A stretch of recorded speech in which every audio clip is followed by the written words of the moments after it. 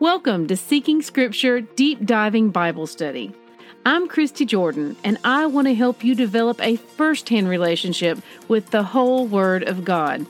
For links and graphics mentioned in my podcast, please visit the corresponding post on seekingscripture.com. May Yahweh bless the reading of His Word.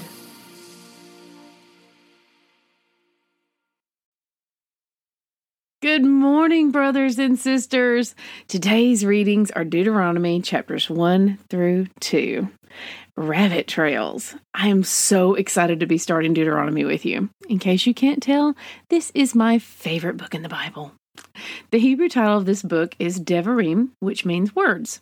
So Hebrews took the title from the first few words of the books, and the first few in this one are, "These are the words." Hey, you might win $1 bazillion on a game show someday by knowing that. The English title is taken from the Greek word Deuteronomion, which means second law. The author of this book is Moses. See Deuteronomy 31:9 to see that. However, chapter 34, documenting the death of Moses, is attributed to Joshua. This is the fifth book of the Bible and completes the portion of the Bible known as the Torah in Hebrew or Pentateuch in Greek. The book of Deuteronomy brings us the last few months in the life of Moses. How does a great man of Yahweh spend the last days of his life? Moses spends his time reiterating, reminding, underlining, and, with an earnest heart, imparting once and more all the wisdom that Yahweh has given us as he urges Israel to hold tight to this wisdom. This book is a great summary of the previous four, but does not diminish them in any way. Instead, as Messiah upheld all that Yahweh spoke to his death on the cross, so does Moses uphold all that Yahweh has spoken to his death. And, in case you're wondering, Deuteronomy is not nearly as easy to spell as one would think. Important things to note. Deuteronomy builds upon the first four books of the Bible: Genesis, Exodus, Leviticus, and Numbers. Therefore, it is assumed that the reader already has a foundational knowledge of these four books to have something to build upon. Certainly, the Israelites living and hearing these words of Moses would be well versed in Yahweh's laws and instructions as they had been raised on it out there in the desert. Many scholars consider this to be Moses' version of the Sermon on the Mount. In this book, he's reminding them of their journey and what all they had gone through, how Yahweh has been faithful, and then explaining the instructions of God and how they apply to this new generation. He is not creating new laws or changing old laws, but adding clarification, just as Messiah did in his Sermon on the Mount in Matthew 5. At the opening of our reading, the tense seems a little off. It's important to know, as you will probably catch on, that Moses is recounting the history of the people to this new generation. These people he's speaking to would have been very small children or not even born yet when these events he is recounting happened, and so it is important to remind them of why they have had to spend their life up until this point wandering in the desert because of their parents' disobedience. No doubt they are well aware of their lives, that their lives could have been spent in the land of milk and honey, but it's important to be ever mindful of their roots so that they can break the cycle and remain obedient. As we've spoken about before, these are cycles of behavior that are handed down from one generation to the next. I view these as a form of a generational curse. But as we've also seen, Yahweh makes a way for individuals to step out from under these curses by choosing to follow Him. Essentially, Israel marched in circles in the desert for 40 years because they lacked faith. They believed in Yahweh. He even dwelled among them. They saw His fire and His cloud and heard His voice. But they did not back that up by having faith in Him to believe He was able to care for them. As a result, they became spiritually dormant. Believing in God is great, but without faith and actions that come from that faith, it doesn't do you a whole lot of good. James 2:19 reminds us, "You believe that God is one. You do well. The demons also believe and shudder.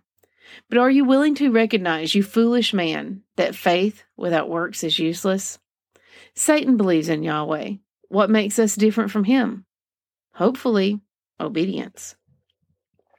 If you feel like you're in the same spot you were when you first became a believer or haven't progressed much at all, it is very likely a case of spiritual dormancy. I wonder how many collective years of spiritual dormancy we all have. I bet the number would be staggering. My life alone has been filled with far more dormant years than thriving ones. The good news is that these dormant roots can be awakened and thrive unlike anything we've ever known possible. How? Time in the Word, time in prayer, and stepping in line with Yahweh's will. So now we continue to walk the walk we've talked about for so long. We are searching the Scriptures daily, maturing through our study of the Word, and growing in our faith, trust, and knowledge of our precious Father. Deuteronomy awaits, and I'm so excited to be reading it with you. Digging in. We open on the first day of the 11th month. To our Western mindsets, many of us will automatically think of this as November. However, we function on an entirely different calendar. On the Hebrew calendar, the 11th month is Shavat and takes place sometime between January and February on our calendar.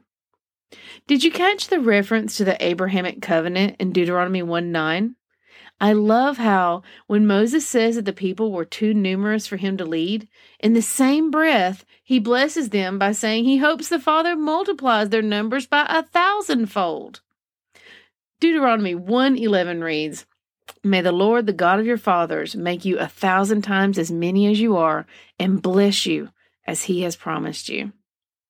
Remember that the Father stated that Abraham's descendants would be more than the numbers of the stars in the sky, Genesis 26:4. In Deuteronomy 1:9, we're told that they are as numerous as the stars in the sky. So Moses praises knowing that they will by far exceed even that, according to Yahweh's word. When Yahweh says something will be so, it will be. Deuteronomy 1:27 is a sobering reminder that our complaining is never hidden from the Father. Deuteronomy 1:26 through 36, pay attention to this passage because they're contrasting perspectives, Yahweh's perspective versus man's. Yahweh is guiding and instructing Israel with great care and love, and yet Israel sees it as them being punished and mistreated. Deuteronomy 1:40 shows us Yahweh telling Israel they must turn away from the promised land and go into the wilderness instead. It hurts my heart to read because I can so easily imagine myself being among that crowd. In chapter 2, we're reminded that sometimes the Father leads us in circles to teach us to obey Him. Blessed is the correction that leads us to the Father. In Deuteronomy 2:9, the Israelites are seeing people settled in the land given them by Yahweh, knowing that this could have happened to them as well. This is a painful reminder which still had raw wounds, so the Father has to warn them, don't you even try to harass these people I've given this land to. Had you obeyed me, you would have had the best of the land, and I would have given it this same protection. May we diligently seek Him, and when we grow tired, may we seek Him all the more, so that He will renew our spirits, strengthen our resolve, and hold us even more tightly in His will. Test everything, hold tight to what is good. 1 Thessalonians 5:21. We are saved by grace alone. Obedience is not the root of our salvation, but it is the fruit. May Yahweh bless the reading of His word. I love y'all.